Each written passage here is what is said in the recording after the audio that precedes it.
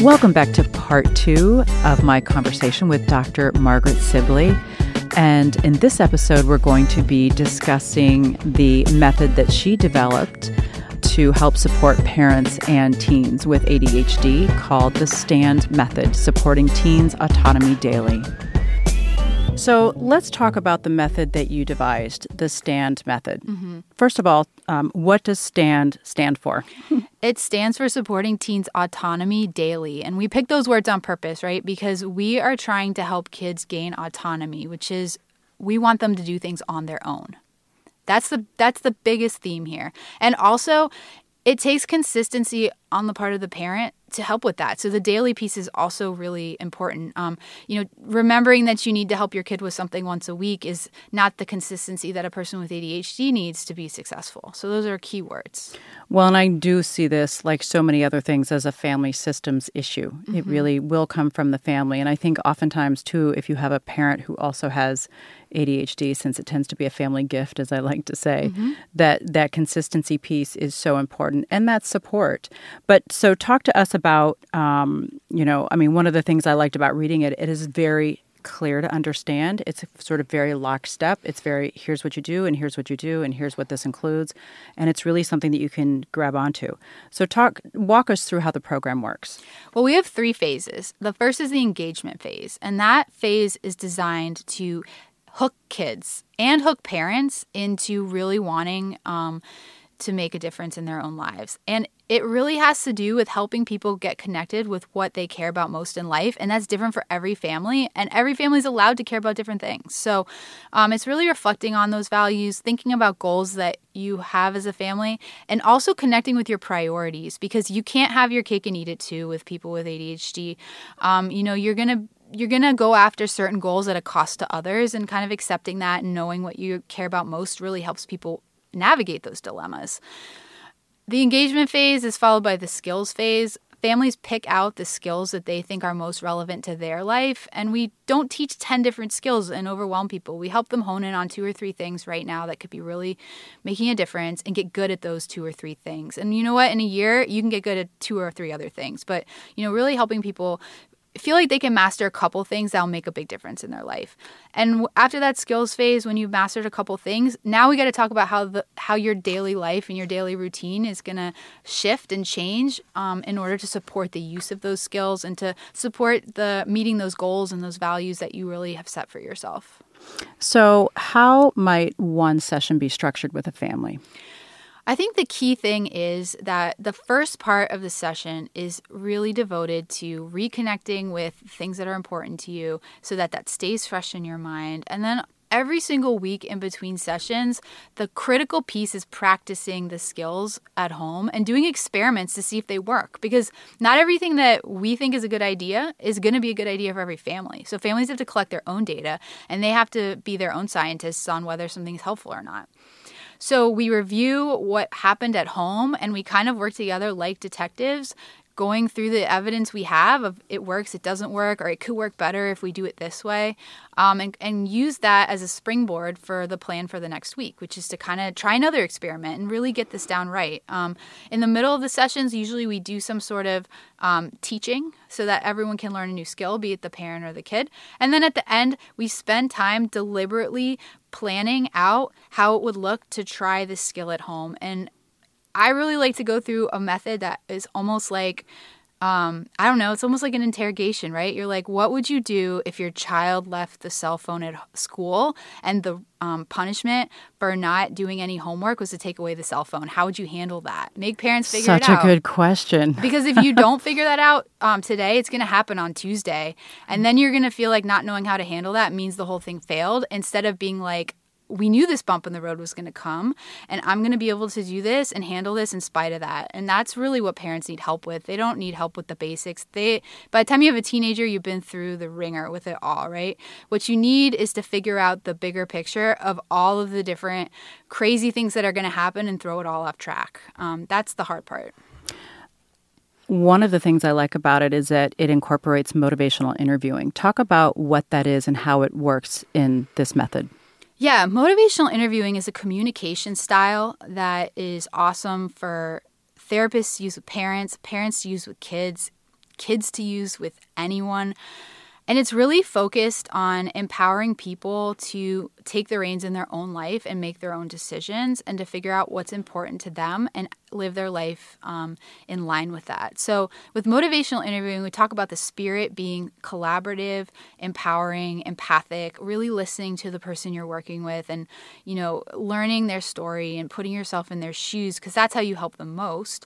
And then really helping people who are ambivalent about making changes, kind of guiding them through that process of thinking about what change would look like and figuring out how the best way to change would be.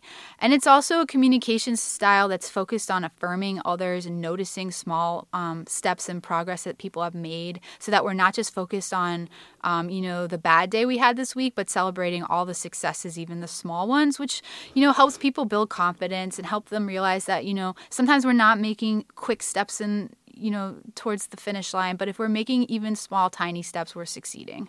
Well, and the thing that I love about motivational interviewing in general is that it really gives an opportunity to just kind of slow down and figure out, if you're applying it to your kid, where they really are. And other things you may begin to notice if you're open really to the line of questioning.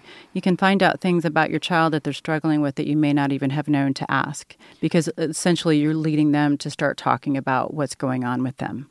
It's really good with teenagers because I think teenagers are naturally a group of kids and people who don't open up to their parents or adults and may even feel a little oppositional sometimes to those conversations. And it's really can catch kids off guard when they're talked to like adults, when people are noticing good things about them instead of harping on negative things about them.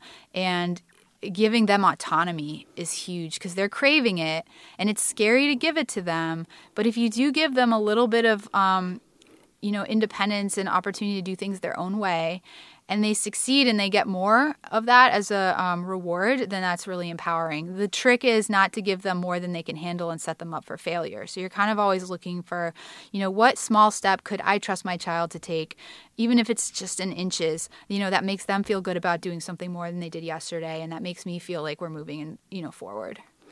So one of the things I like about this and having the book is that it's very easy to understand. So as a practitioner, first of all, for me, it's very clear about what has to happen, what each session's going to look like, what the different phases are, and what it involves.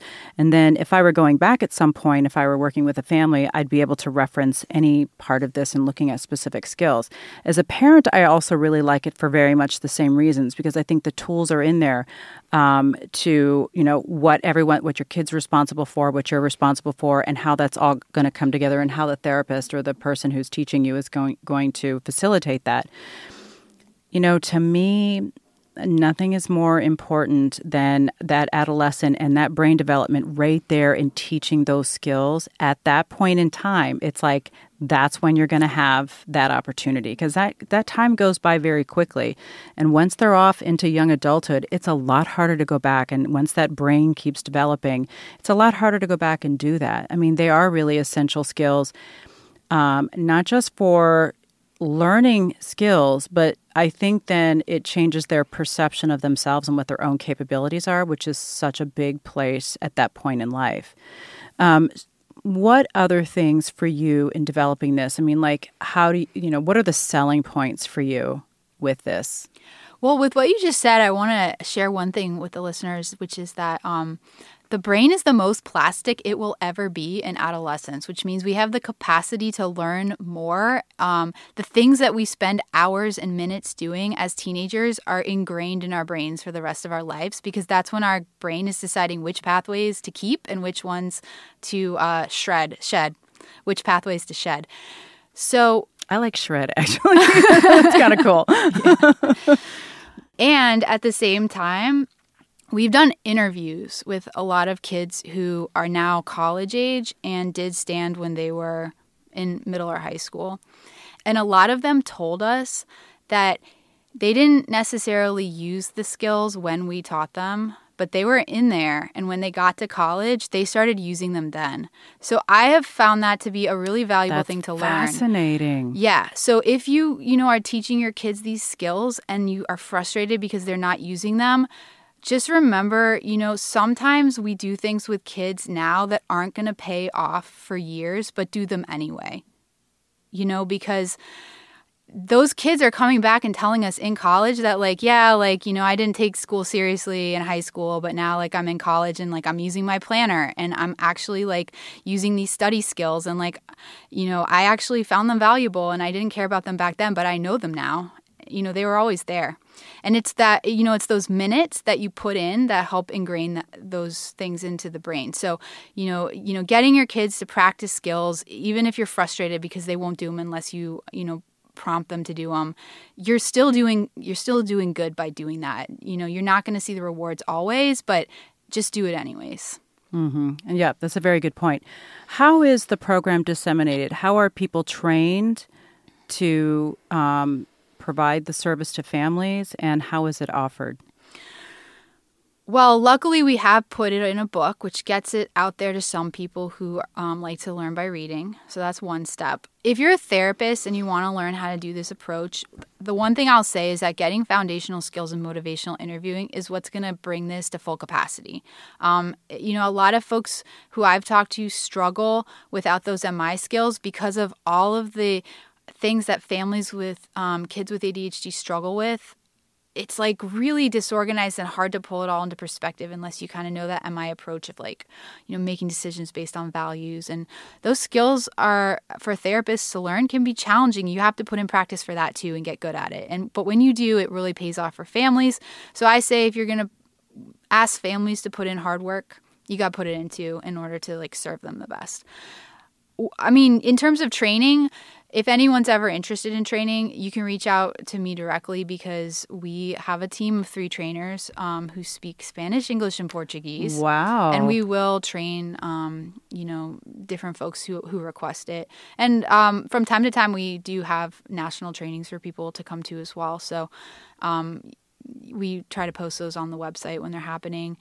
But in general, you can also access some online modules that we've put up there just to help get the word out. And if you have MI training and you read this book, I think you'll probably be halfway there, no matter who you get that MI training from. Where do you recommend, or what are the different places that a therapist could go or a practitioner could go to get MI training? So if you go to the MINT website, the Motivational Interviewing Network of Trainers website, they have a calendar there with all different cities in the world and dates for trainings. And so that is often helpful because you can find something closer to you than something that's really specific that, we might be doing.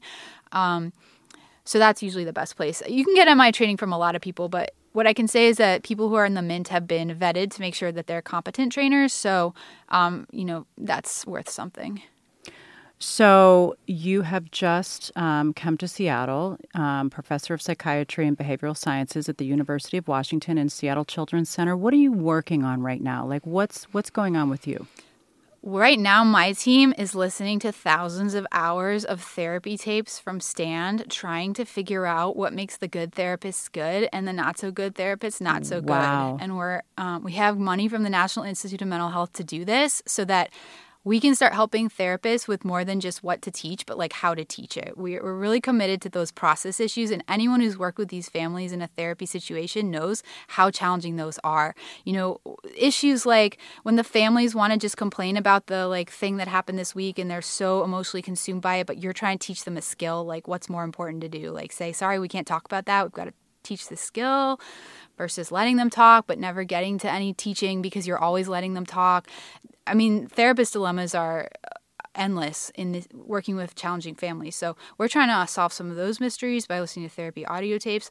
We're also bringing some of this into the schools. So one of the things we're doing is training 11th and 12th grade honor students in some of these approaches and kind of a way that high schoolers can handle. And they're working with 9th grade peers to be able to, go into the school and reach kids directly in ways that they might be interested in. Working with, cool older kids is a way to maybe get them interested in treatment. I love that. Are you working with a school school district in the Seattle area? Hopefully we will be. This is something that we've been doing in Miami, and now we're starting to reach out to schools here to see who wants to work with us and do it. I bet I know some. Good, yeah. Well, we want to work with anyone. And are you teaching right now? Are you focused on research? Most of my teaching is in therapy training. So a lot of times I'll work with people who are graduate students or clinical residents who are trying to learn to be clinicians and listen to their tapes of them doing therapy and giving them feedback. So that's a role that I'll be taking on here as well. Yeah. All right, great. What would you like to add either about STAND, your book, your publications, or ADHD that we didn't talk about? I just want to tell, families and teachers of parents and kids with ADHD, just hang in there. It's so hard, and it's a chronic disorder, and change doesn't happen fast. And there's a world of people like you who are so frustrated with these dilemmas, and you're not alone. Connecting with others is so important. Organizations like CHAD, being able to connect with other families through that. They have an annual conference every year, which is really empowering for folks to meet other people, or looking into your area to see if there's support groups. Just kind of find a group of people who are going through it with you, and just know that there's a lot of professionals out there who totally feel what you're going through and are there for you as well. Just don't, keep yourself on an island. Very well said. So tell me where people can go to find out more about the STAND method, to reach you, social media, website, what kind of information, and I'll leave a link as well. Yeah, that's great. So if you're interested in reading the book, you could get it even on Amazon, just type it in. And if you like it, leave me a good review so it could stay in print. And my website is www.margaretsibley.com. On there, I not only have links to the book, but also the training videos that I mentioned. And that's where we'll post information about trainings. We have a list we're compiling of people who are interested in training, so you can go there and put your name on the list. Or just email me. I'm really receptive to emails because my number one priority is, the people who are actually out there and struggling with things. So I really try to put time into connecting with everyone who reaches out. Dr. Maggie Sibley, it's really been an honor. I'm so happy to meet you, and thank you so much for joining me. Thank you. That concludes my interview with Dr. Margaret Sibley. If you missed part 1, where we discuss ADHD in more general terms and from the research and what's more current, do go back and check out that episode. For links to information that we discussed in the show, see the show notes. Also, you can visit my website at homeworkisstupid.com, and please subscribe as well as tell a friend. Thanks so much for joining me.